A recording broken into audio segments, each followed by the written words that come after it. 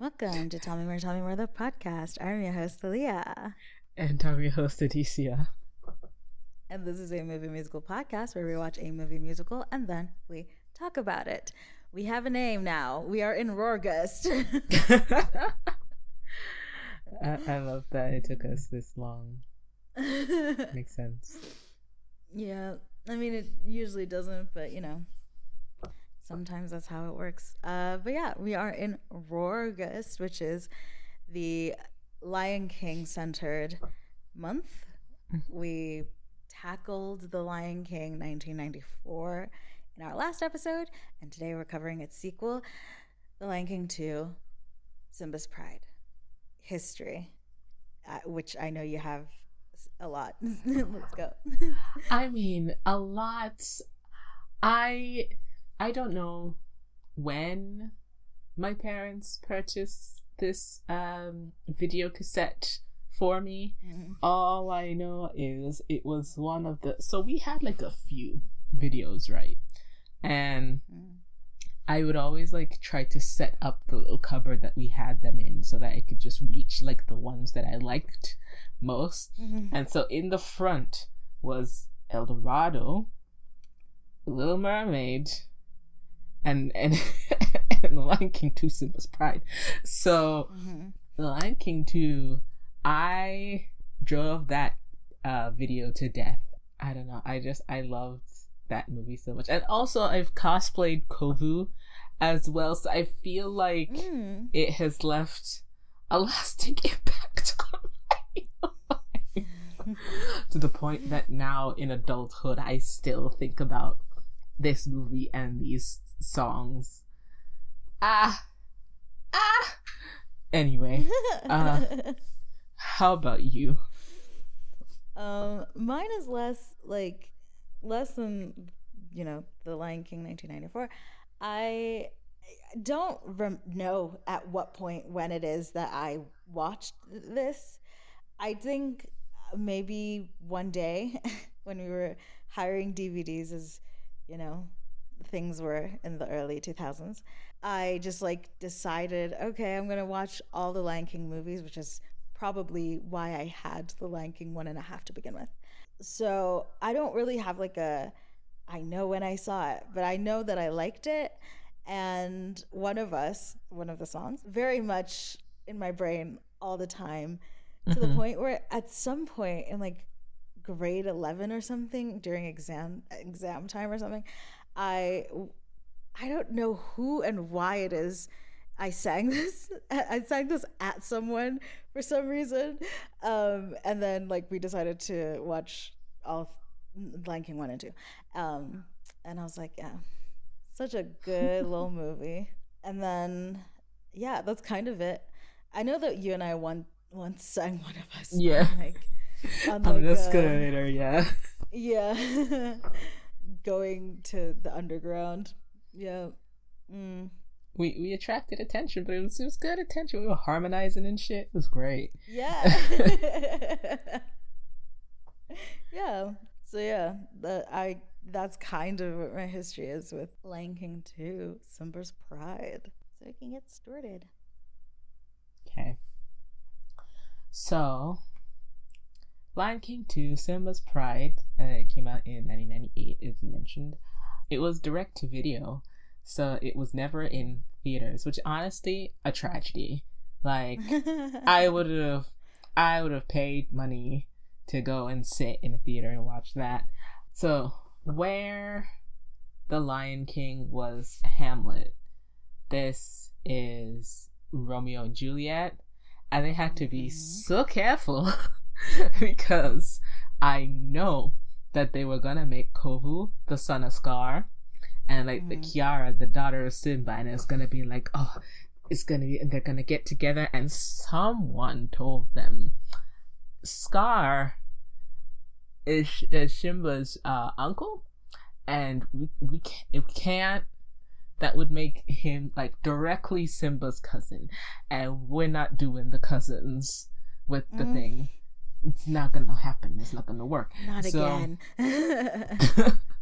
So they made it so that Scar at some point during the first Lion King that we didn't see, Han chose the cub of Zira, who's a lioness, to be his successor. And that's where Kovu comes from, despite the fact that he has the same coloration as Scar, you know. Yep.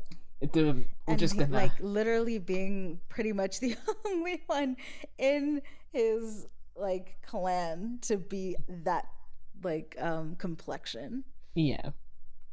But you know what? We're just gonna go with the text as it is laid out before us and accept that they are not related in any way. In any way. So we open in a similar way to the Lion King opening. We have like the land spread out before us, all of the animals, they're gathering for the presentation of a new lion cub, the lion cub of Simba and Nala. And over this we have playing He Lives in You. It starts with that same thing as Circle of Life, but he lives in you. He lives in me. He launches over and easy into the one, into the he lives in you. I like that song. I think there's a Tina Turner version.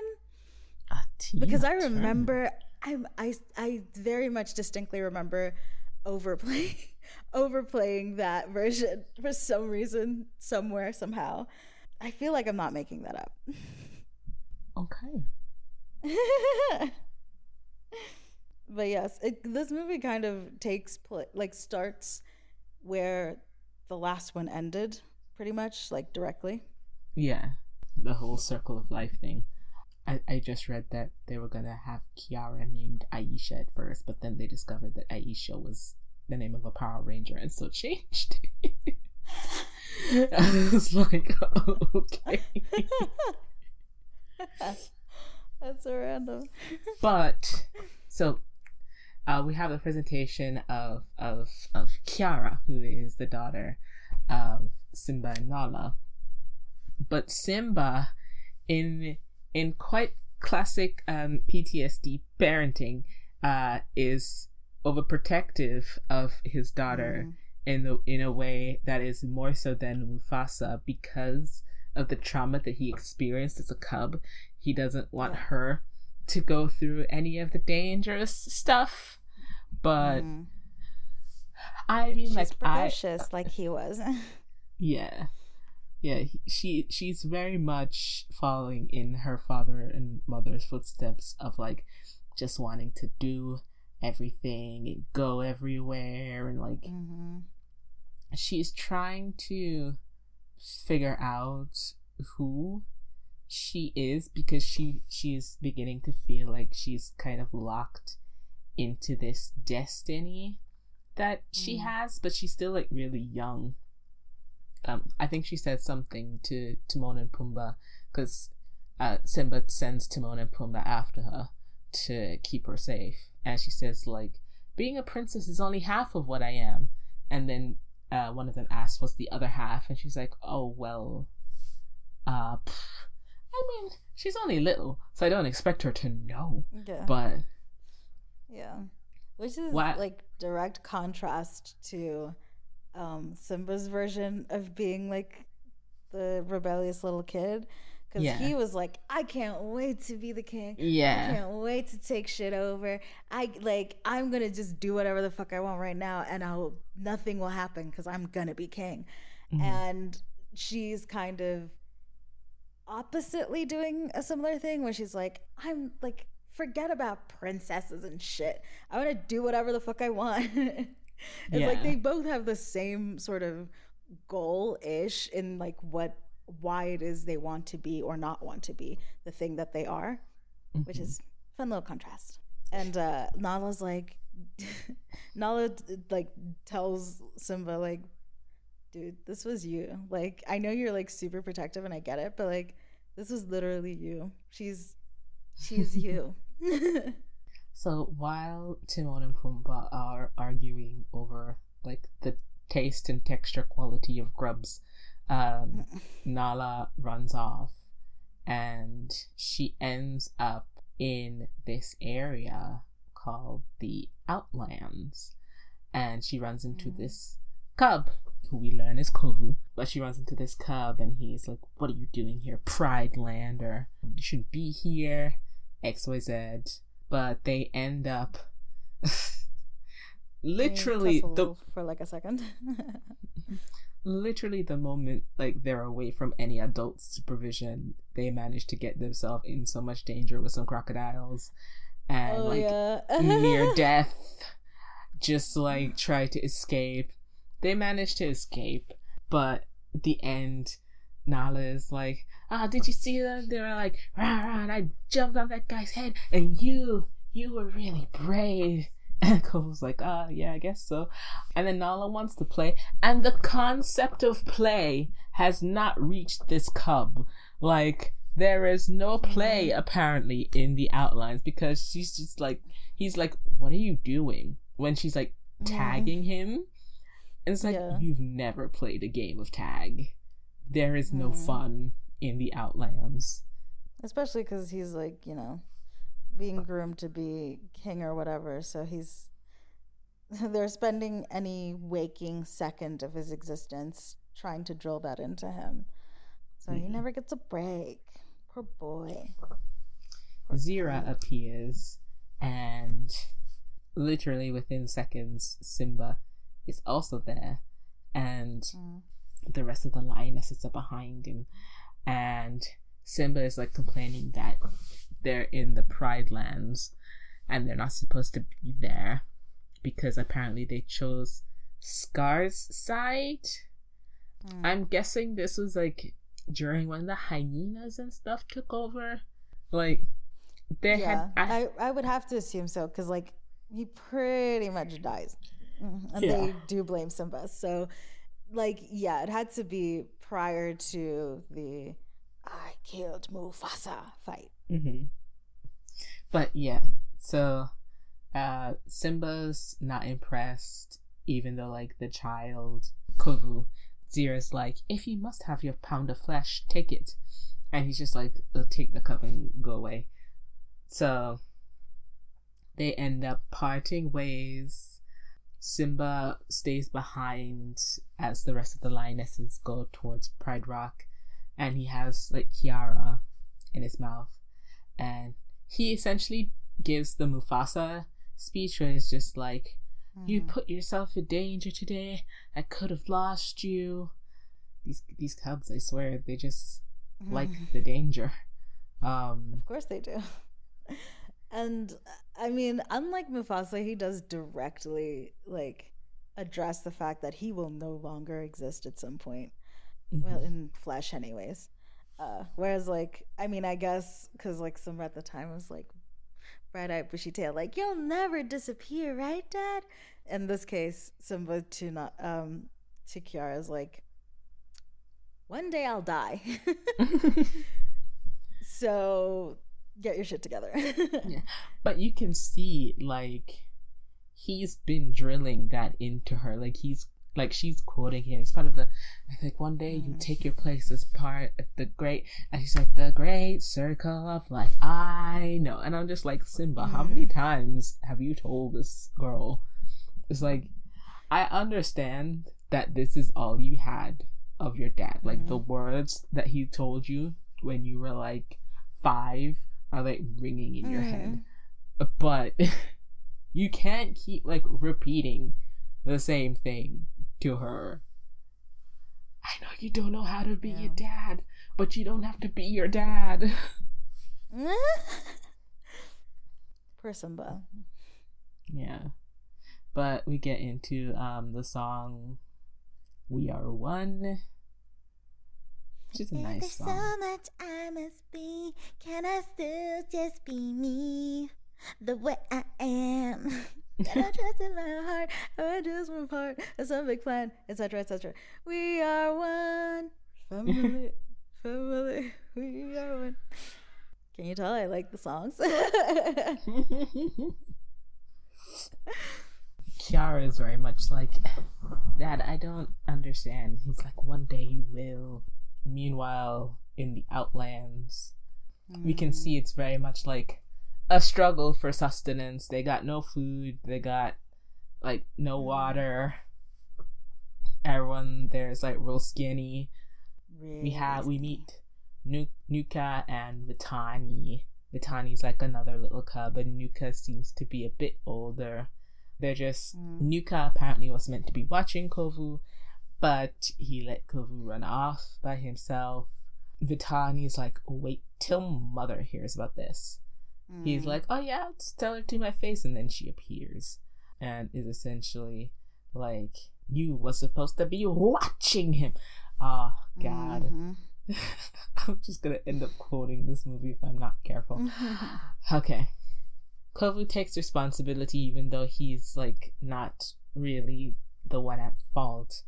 And Zira wonders like, what were you doing in the Pride Lands anyway with like Simba's daughter? Like what were you thinking? You get close to the daughter or something? Like what an idea. And then it like clicks and it's like, what an idea. Like, well, yeah, actually, wait a minute.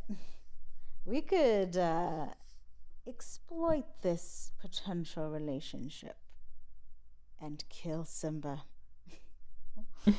Oy. I mean, that's all she wants in life is to kill Simba. Genuinely. So she sets Kovu up to take a nap, I guess. She's like, you must be exhausted.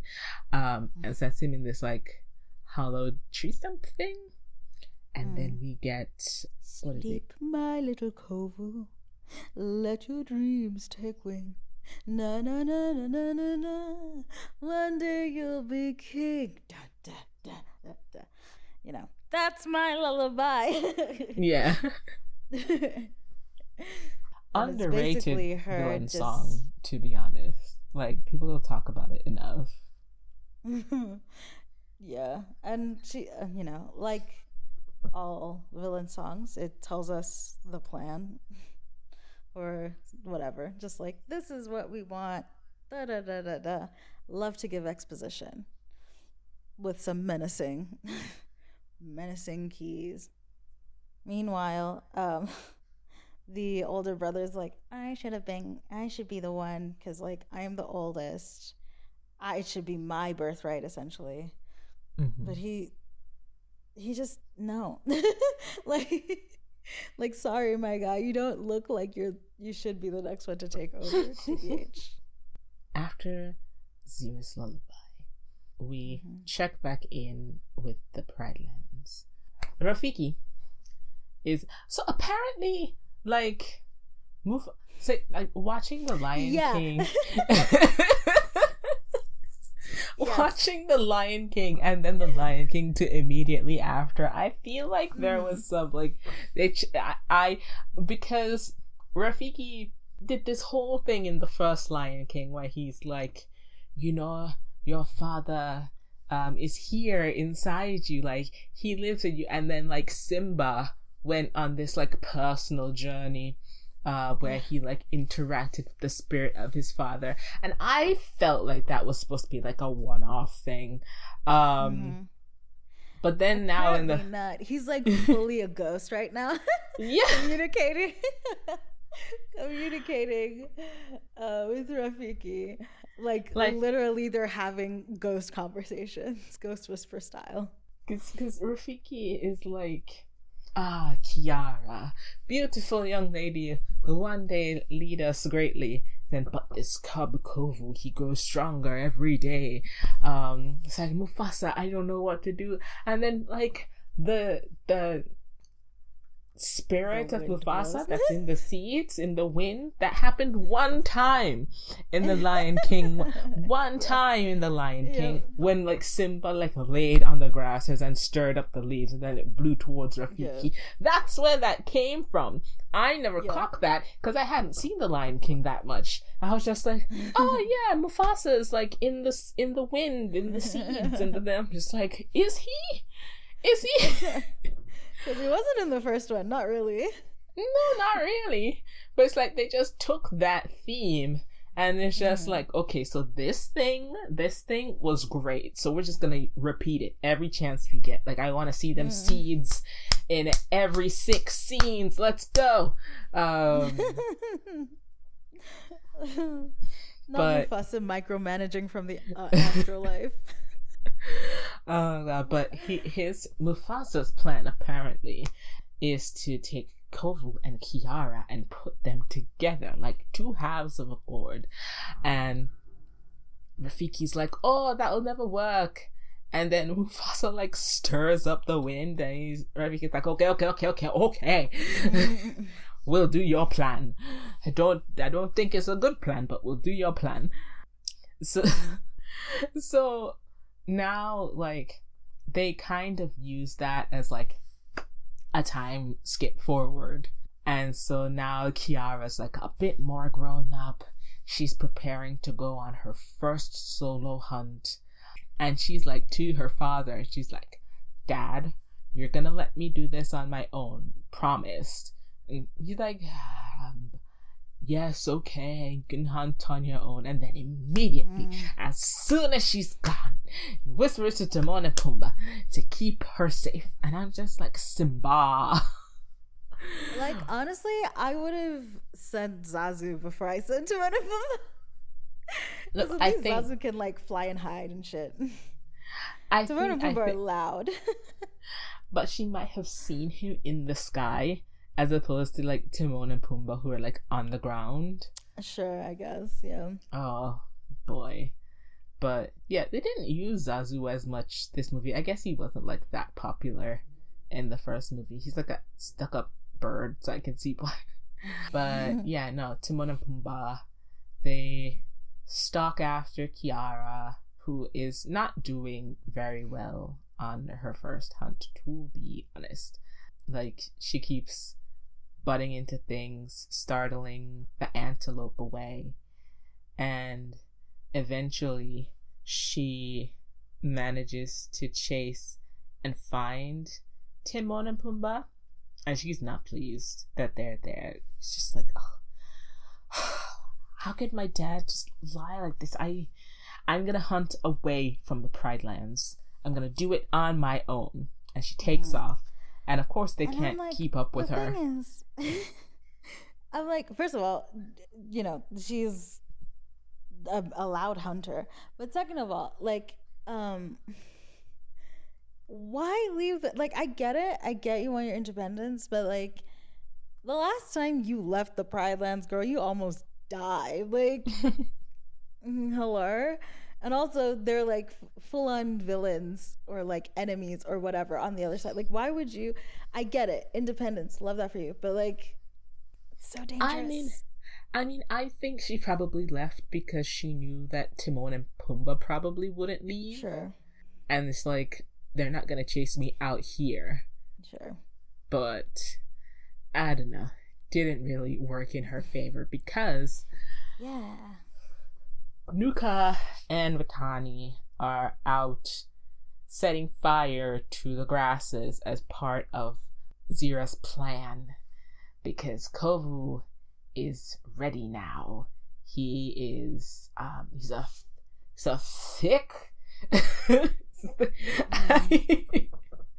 he's a big boy lion now, and the plan is that he is going to rescue Kiara from the fire and like use that as an in to like get in close with her and get close to Simba and then kill him.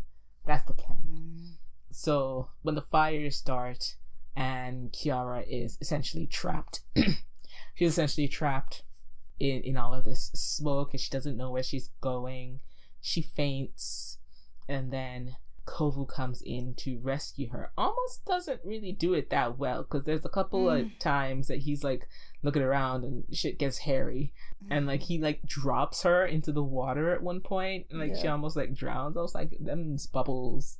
She's probably like breathed in some water by now. I don't know about this plan of yours. Like, did y'all not practice? Probably not, to be honest. But he rescues her and like drags her onto the land of the Pride Lands. And she's like coughing and sputtering. It's like, where am I? And he's like, you're safe in the Pride Lands. And her immediate reaction is just like, no. And I'm just like, girl, you... She's like, I had everything under control. And I'm just like, you girl, really didn't. You really did not.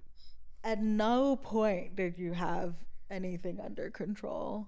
Like, if Zira had, like, a little bit of forethought and, like, thought of, like, the best way to hurt Simba was to kill his daughter, you would have been dead, like, 10 times over. Like, they would have just left you in the fire, and they wouldn't have gotten to you in time, guaranteed. So, I don't know. But the rescue, quote-unquote, worked, and they essentially like face off a little bit because she's trying to get past him and he's not letting her. And then he says, what are you doing? Which like sparks her memory, like the look on his face, and she's like, Kovu? And which is like, again, like paralleled with the Can You Feel the Love Tonight precursor, where it's like they fight, Simba and Nala fight, and then when she pins him down, he's like, oh, no, it's you. And like now we have a very similar thing where it's like, oh, this thing we did as kids one time we did this thing, and I remember who you are. I mean, I don't know like how close Nala and Simba were, but I mean, they had Kovu and Kiara a very traumatizing experience together, so I can understand why she would remember. Like, I feel like that would be like a formative memory for her. Fair enough. But yes, so up on Pride Rock, they had noticed the fire and were coming down to see what's happening, and they arrive now, Simba's immediately just like, rah rah, what are you doing here, Outlander? And but that's what happens. And Kovu was just like, he wants to join the Pride. I'm not going to quote the movie. I just stopped quoting the movie. Kovu wants to join the Pride. That's the idea. And Simba initially refuses, but Nala and Kiara are both like, he saved your daughter. You kind of have to like give him benefit of the doubt. Yeah.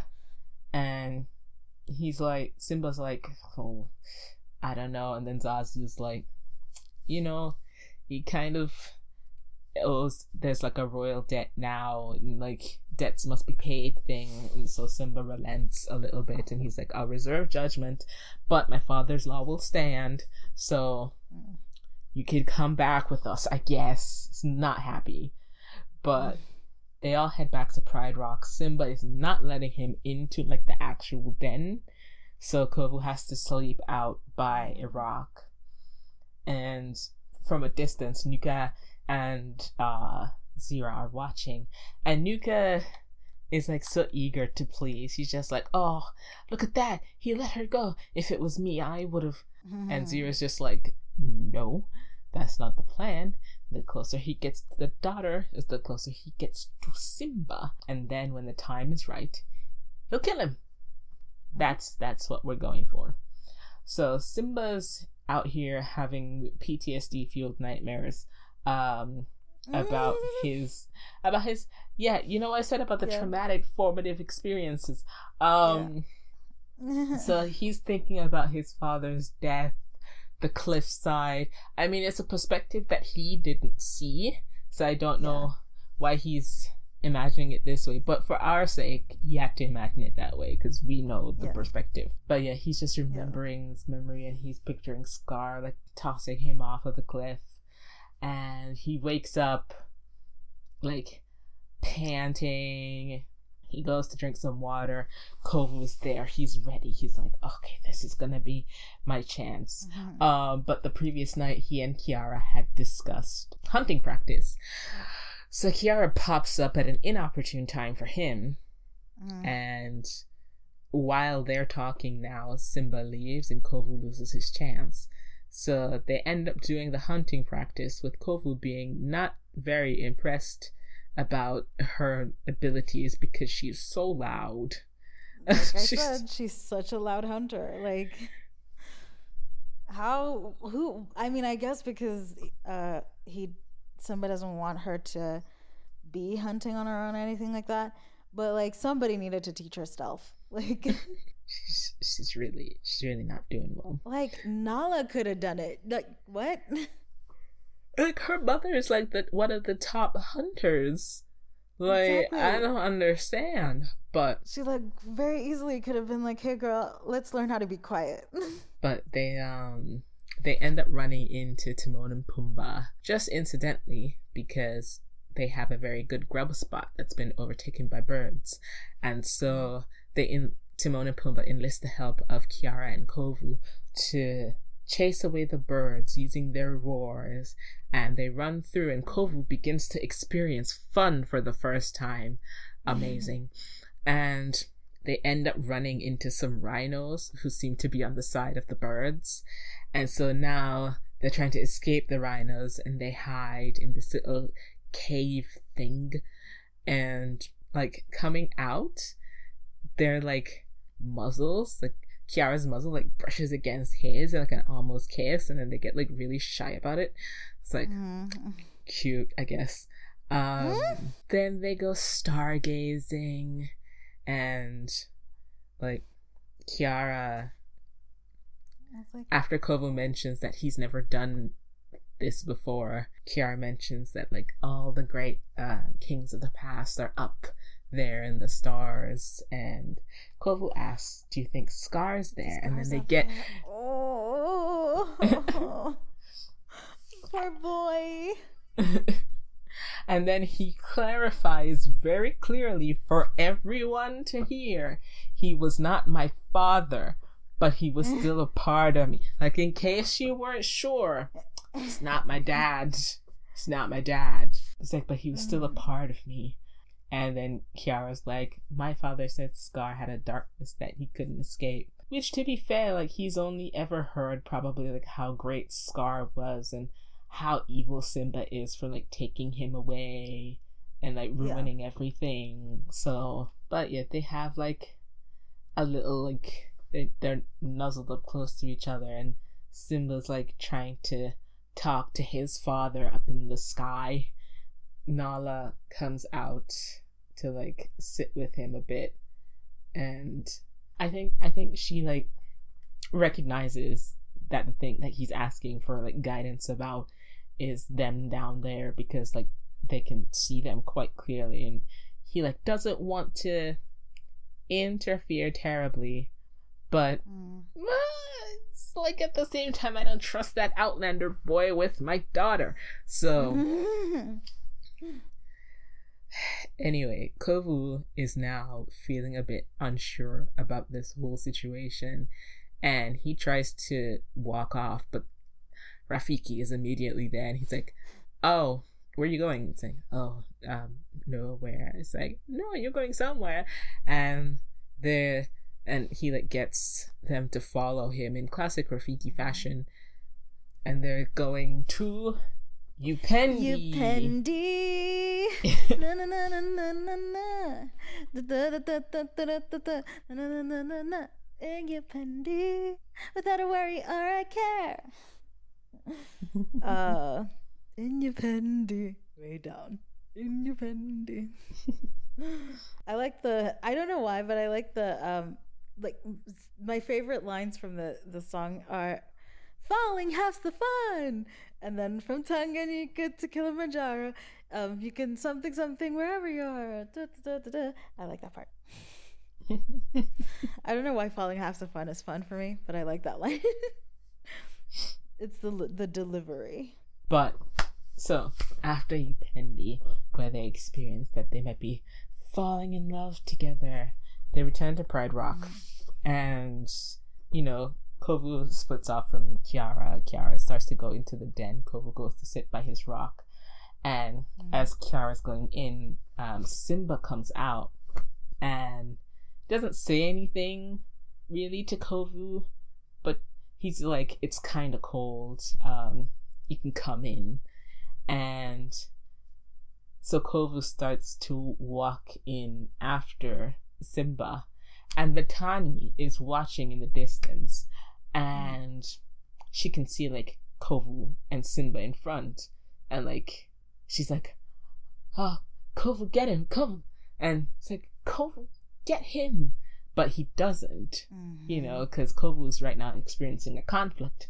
Yeah, he's in the middle of like trying to talk to, like, be like, I need to tell people what the plan was and that I'm no longer doing the plan.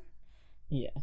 So Vitani, seeing that he doesn't like immediately go in to kill Simba from behind, runs off to tell Zira, who's like, "No, that can't be. We can't lose Kovu to the plan." And so she starts to come up with another plan.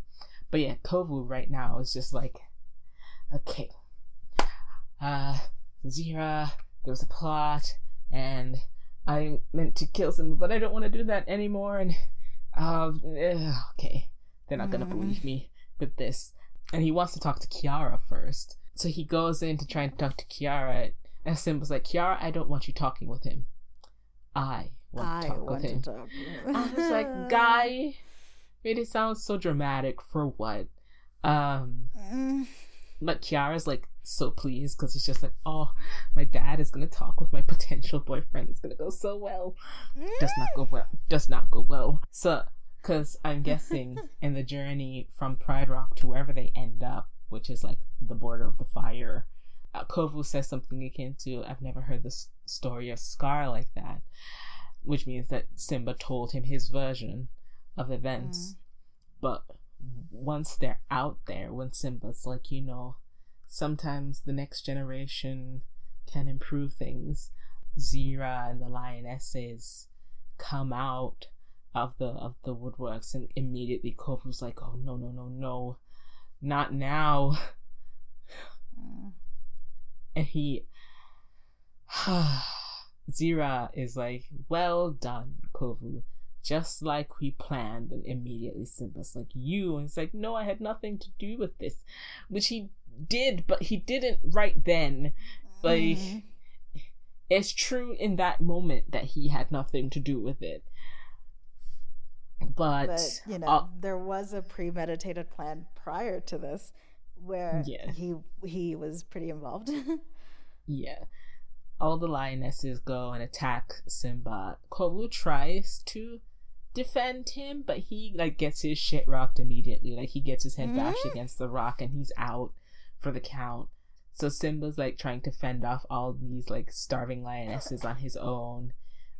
He ends up in this, it's like a dam kind of thing. All of these branches, dead trees and rocks are there, and he starts to like scale up the thing, and Nuka decides to go up after him, and he's like, "I'll do it for you, mother, watch me."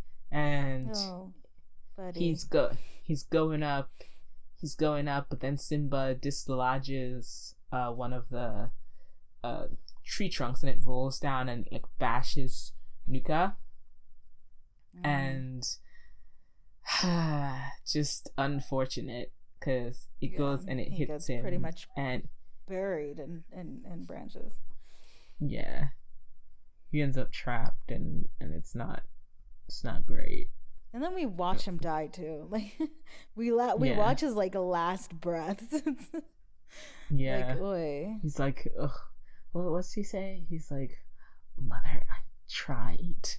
And I didn't remember at this point that these are all Zira's children.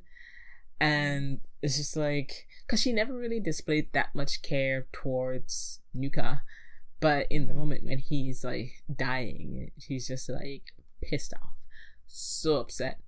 Simba limps home, and it's like, they're like, "What happened?" And they're like, "Kovu ambush," and Kiara can't believe it. Meanwhile, Kovu is being blamed for Nuka's death when he's like, did nothing wrong. And he gets like smacked, like she like claws him, Zira, across the face and ends up giving him a scar similar to Scar, which does not help with y'all trying to tell me that it's not his son. It really doesn't. So he's like pushed out of the Pride, and he tries to go back to the Pride lands, but immediately everyone is judging him, not just because of the scar on his face, it doesn't help, but also like Simba has like told them like this Kovu was a part of an ambush to try and kill him. Like it's not looking good. Like I have this.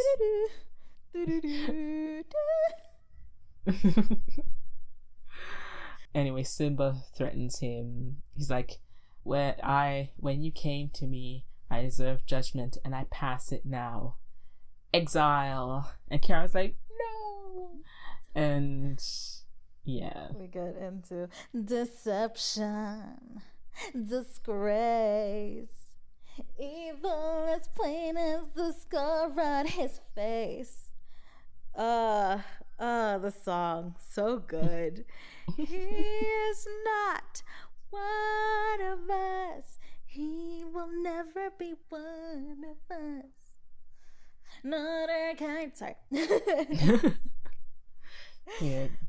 Jack Feldman and Tom Snow, they really like put their foot in that one. It's just like, god damn yeah, it. it's so goddamn God damn good. it, guys. The overlapping.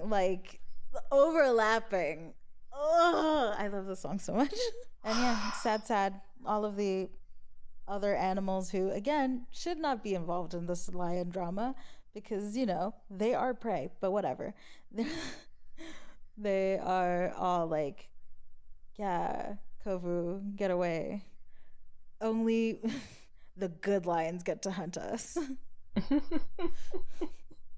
You know, I guess there's like some like I don't actually know, but I was trying to justify it and nothing came to me to fill in that space. So, but yes, so Kovu is run out of the Pride lands. He can't go to the Outlands and he can't go to the Pride lands, so I guess he's just gonna live somewhere in between. I guess Kiara is like devastated. She's like, I don't think he had anything to do with this. And he's like, Kiara, you're never going hunting alone again. I don't want to hear about it. I don't remember specifically what he says to her, but she then says, you will never be Mufasa, and runs away. And I was like, god damn, girl. Went for the jugular. Oh my god. I think he does say something along the lines of like he's just trying to be like a good dad, like his dad was to him or something like that or whatever. Yeah, which is why she's like, meh. Yeah, she goes to like weep in the den, but there's like an opening, so she like claws open the opening and escapes through there. And she runs after Kovu trying to find him, and she's like depressed, and when she looks in her reflection, there's only like half of a lion. I'm just like, this is not the best message. I did not remember this at all. When I saw it, I was like, what? I feel like they were trying to like call back when they were like, you know, being a princess is only half of who I am. And they're like, what's the other half? But at the same time, I was just like, at the same time, it makes it seem like she's incomplete without Kovu, and I'm just like, that's not the message. But anyway, Love Will Find a Way happens, a song that is deeply overshadowed by the fact that one of us just happened only minutes before. Absolutely. That's so sad for it. But I know love will find a way. Anywhere we go, I'm home as long as you are with me. Like tide turning in today. Na na na na na na na na Love will find a way. I like the harmonies in this. Once Kova comes in and they have their little, yeah. And then he's also like off searching for himself, I guess, whatever. Mm-hmm. They see each other, they look in the reflection, and it's like, oh, look, we are one. And she's like, oh, that's it. No, but we can't skip over when Kovu is like, we'll run away together and we'll start a pride all on our road. I was like, what kind of innuendo? What? Did I just zoop over my head when I was a child? I guess so. Oh, yeah. Like the implication of you starting a whole pride. Oh, yeah. Okay. But yeah, no, Kiara's like, oh, we have to go back. If we don't fix our families, then they'll just be at this forever. And Kovu, like, he looks a little skeptical, but he, like, still goes with her. Meanwhile, Zira is leading the lionesses, like, through the muck into the Pride Lands. Because they're gonna go to war now. Simba's injured. It's the time to strike. Zazu... The rain is pouring. We're at peak drama. Yeah, last time it was a fire. This time is like full on like, and we're going to be fighting in the rain.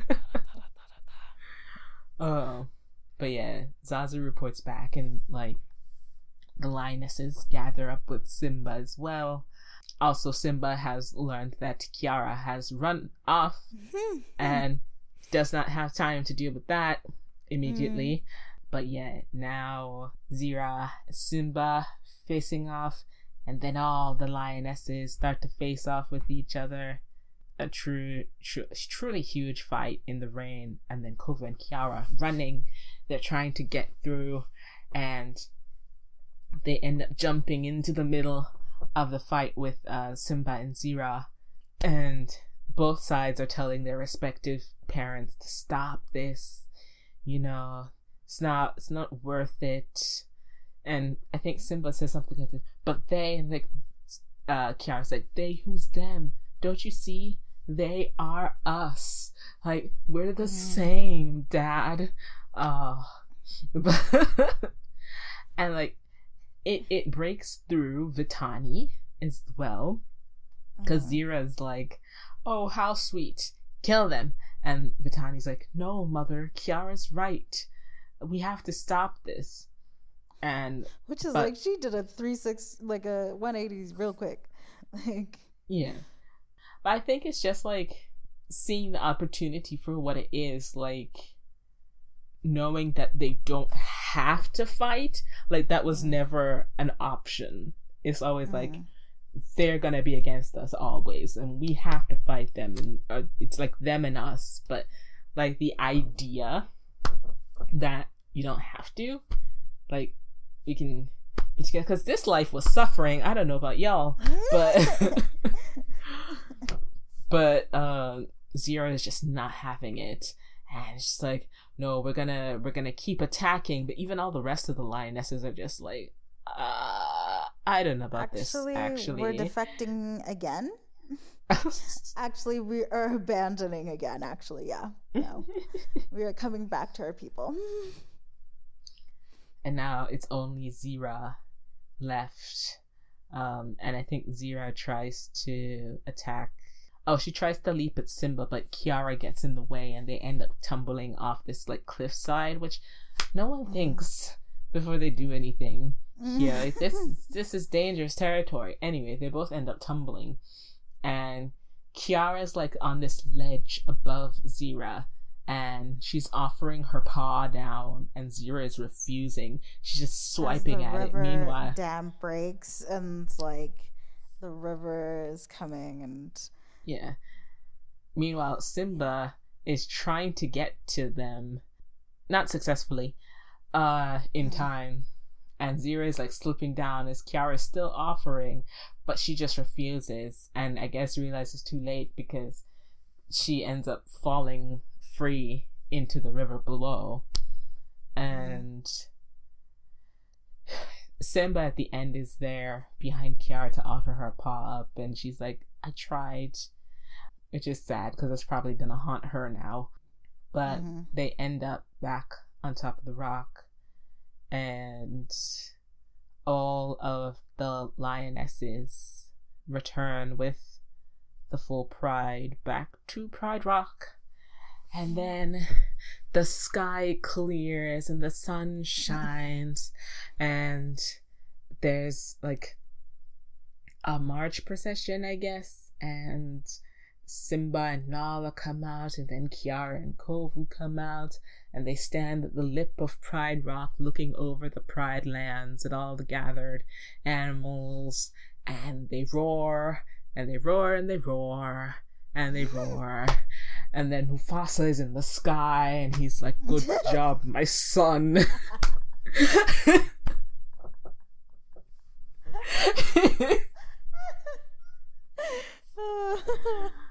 Yep.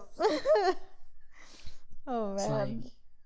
Mufasa's ghost was like, actually, I wasn't featured enough before. I need to be. It's like, we are paying James Earl Jones money to be here. We have to give him lines.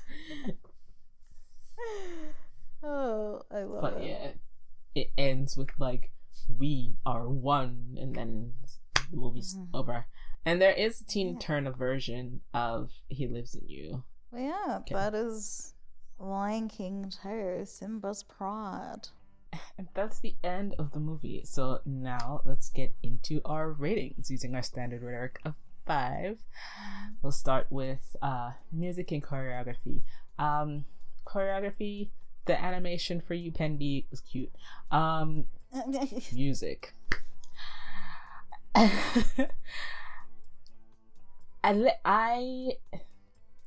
So there are good songs in this film. Like, I don't have any complaints about any of the songs in the film. One of Us is potentially one of the greatest songs of my entire life. I don't know how to the way that is locked solid in my brain. Like, I can't, there's no escape. So, music, I'm gonna give it, I don't remember what I gave The Lion King. I'm gonna give it 4.75 out of 5 Upendi Waterfalls. Nice.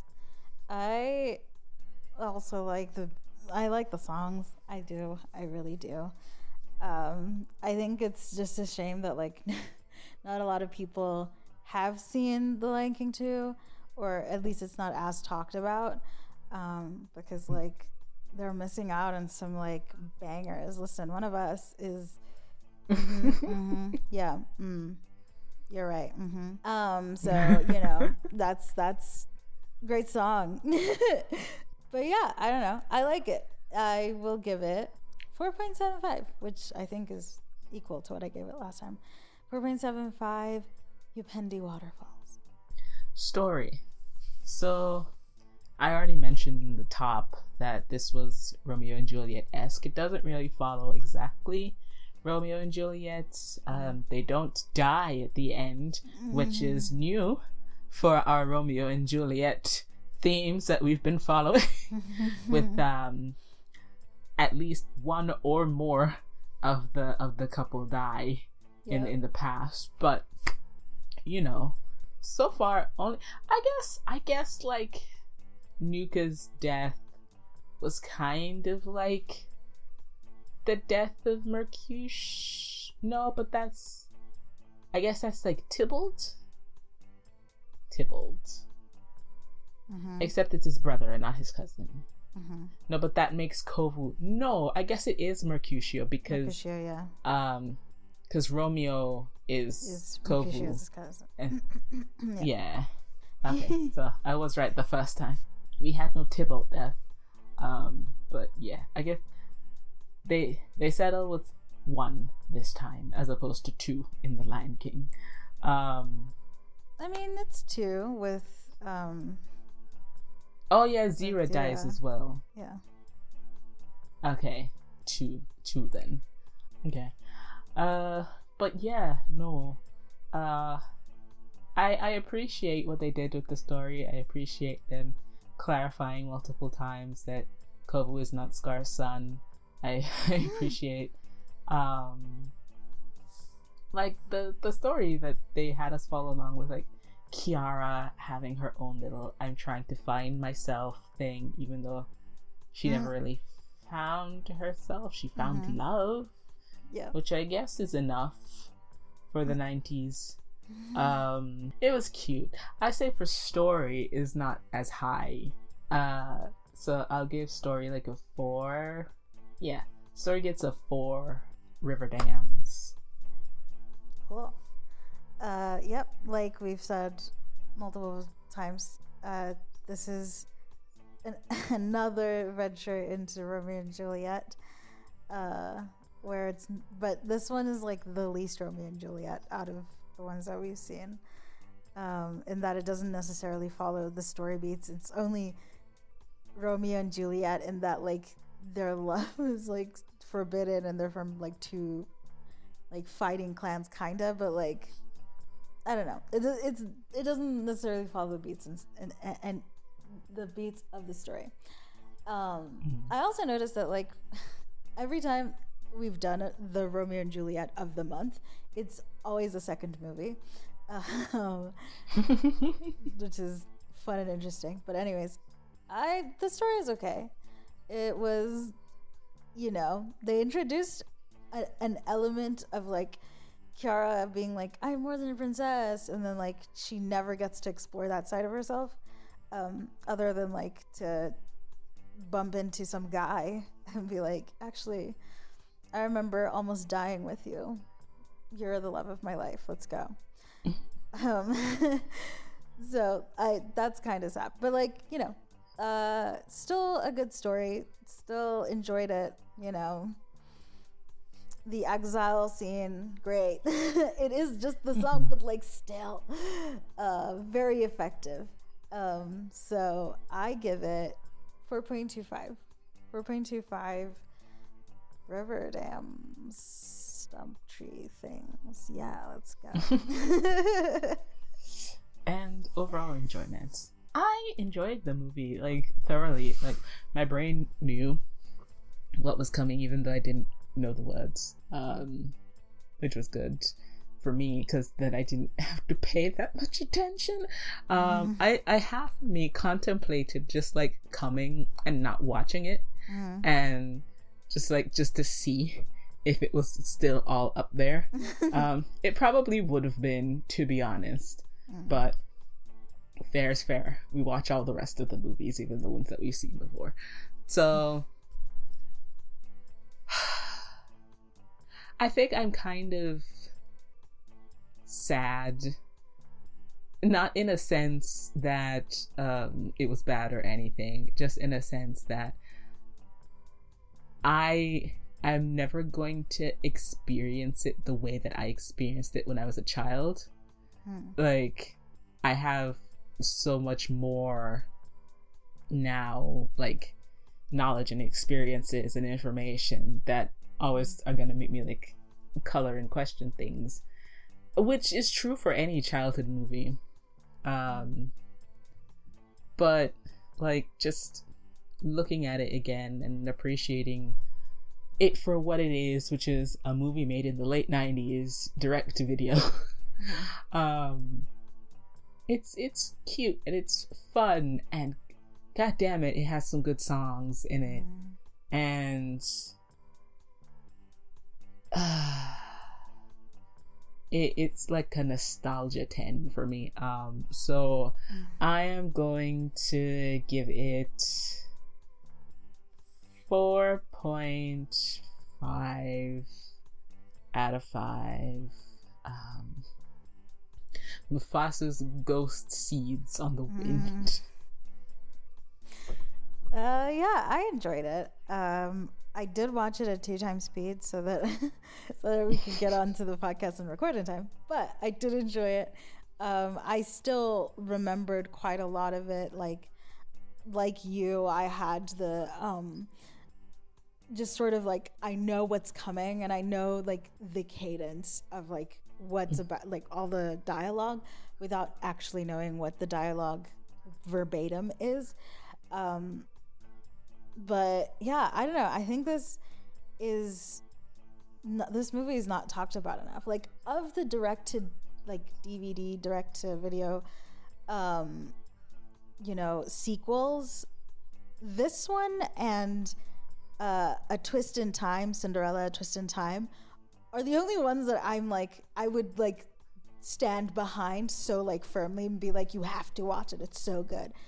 Because like they don't tend to necessarily be that much more interesting or have, as much I don't know, potential for being iconic, I guess. I don't know. Because like, if this wasn't direct to DVD and it was just a straight up sequel, it would have, like, people would have, I feel like, but I'm like, yeah, fuck yeah. The Lion King has 2 really great movies, and then that one that, we don't talk about. Yeah. For enjoyment, as a person who enjoyed it, I'm giving it 4.5 ghost seeds as well. Mufasa's little ghost seeds. I didn't think of an Obsession song again. Oh my god, I can't think of anything. I'm gonna do a one-line thing like I did last time. Now's the time for obsessions. Don't have any other words because I didn't write this beforehand. But it's theater things and news that we like, etc., etc., etc. Welcome to the part of the podcast where we talk about musical theater news, or anything sort of tangentially related to theater and musicals, or things that we liked in both of those things. And I have one that is tangentially related, and that is Solange Knowles has been commissioned to compose a score for the New York City Ballet. Yeah, it's gonna be, the shows are in, I think, September, something like that. I will put that in the Obsessions page so you can like see it in full. But like, yeah, super cool. I think she's, if not the first, then like the second Black woman to get to compose a score for the ballet. So that's cool, for the New York City Ballet particularly. So that's super cool. And I mean, I don't know how I would experience it, but like I would have liked to. But that is my one and only obsession this week. The inhale. Let's talk about Illegal Hamilton. Oh my god. Okay, so yes. At the start of the month, after we had recorded the first podcast, it came about that a Texas church had produced and performed an unauthorized version of Hamilton in which they changed lyrics to include biblical like references and like scripture, and then when they would end the performances, there would be like a speech that had like anti-LGBTQ themes, which, if anything about Lin-Manuel Miranda, the guy who stood on stage and was like, love is love is love is love is how dare. How dare. So it reached Lynn's ears, and thoroughly informed the rest of us, to be honest. But the Dramatists Guild condemned the church for the production, and Lynn was just like, thanks to all who reached out. now the lawyers do their work. It's so insane so to think. Audacious of them, by the way. But I'm just like, it's so insane to think that you could just Hamilton. This isn't like a school play or whatever. It's Hamilton. Yeah. Like, it's still happening in multiple places. Yeah. You can't just put on a performance of Hamilton 1, and then you can't just put on a performance of Hamilton and change the lyrics to be homophobic. Okay. Because, like, also, they, like, you know, from our experience as, you know, in musical theater society, we had to get the rights to shows to perform them. And even in the rules of all of them is, like, you can't change the material to just, like, for whatever. Like, you got the rights to this specific thing, you do a specific thing. But on top of that, we could never get rights to a show that was happening. Like, you know what I mean? Like, so, like, they wouldn't have been able to get rights. And even if they did, the changing of, you know, some of the material is also still, like, I don't know, breaching the law of theater and stuff. I don't know. But, like, yeah, it's truly insane that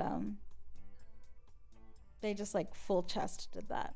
Well, apparently they got the cease and desist like the day after they live streamed their performance, the first one. Of course. And they got permission to perform the second one, but they weren't allowed to, like, video it, no photos, cancel any other productions that you had planned, because this is not happening beyond this day, because they received the letter on that day, so it might have been too late to cancel that performance. Right. But it was, and so they got rid of all the stuff from their social media. But it's the internet. Like, it lives. Multiple people have, like, grabbed that, made memes of that shit. Like, it's never going away. Like, they're gonna have to own this forever. But yeah, no, illegal Hamilton, not nearly as nice as illegal Heathers, I'm not gonna lie. Yeah. Well, that does bring us to the end of the episode. If you would like to see what our obsessions are about, the articles that we're referencing, etc., you can find that on our Tumblr at tellmemorepodcast.tumblr.com. We have other social media like Instagram and Twitter at TMMPodcast. We have an email, tellmemorepodcast@gmail.com. We have playlists for all of the songs that we like from all of the movies that we watch, so long as the soundtrack is on Spotify. So if you go to Spotify and you go to TMM Podcast, the profile and not the podcast itself, you will find a playlist for every year that this podcast has existed. That is everything. Thank you for joining us in Rorgust. It was a great time. It was a fun time. And we are heading into another fun time, particularly for one movie for me. But we're heading into Sportstember next, and I'm super freaking excited for that. But yeah, get ready to watch some sports musicals with us. But until then, for Tell Me More, the podcast, I've been your host, Leah. And I've been your host, Alicia. Bye. Goodbye.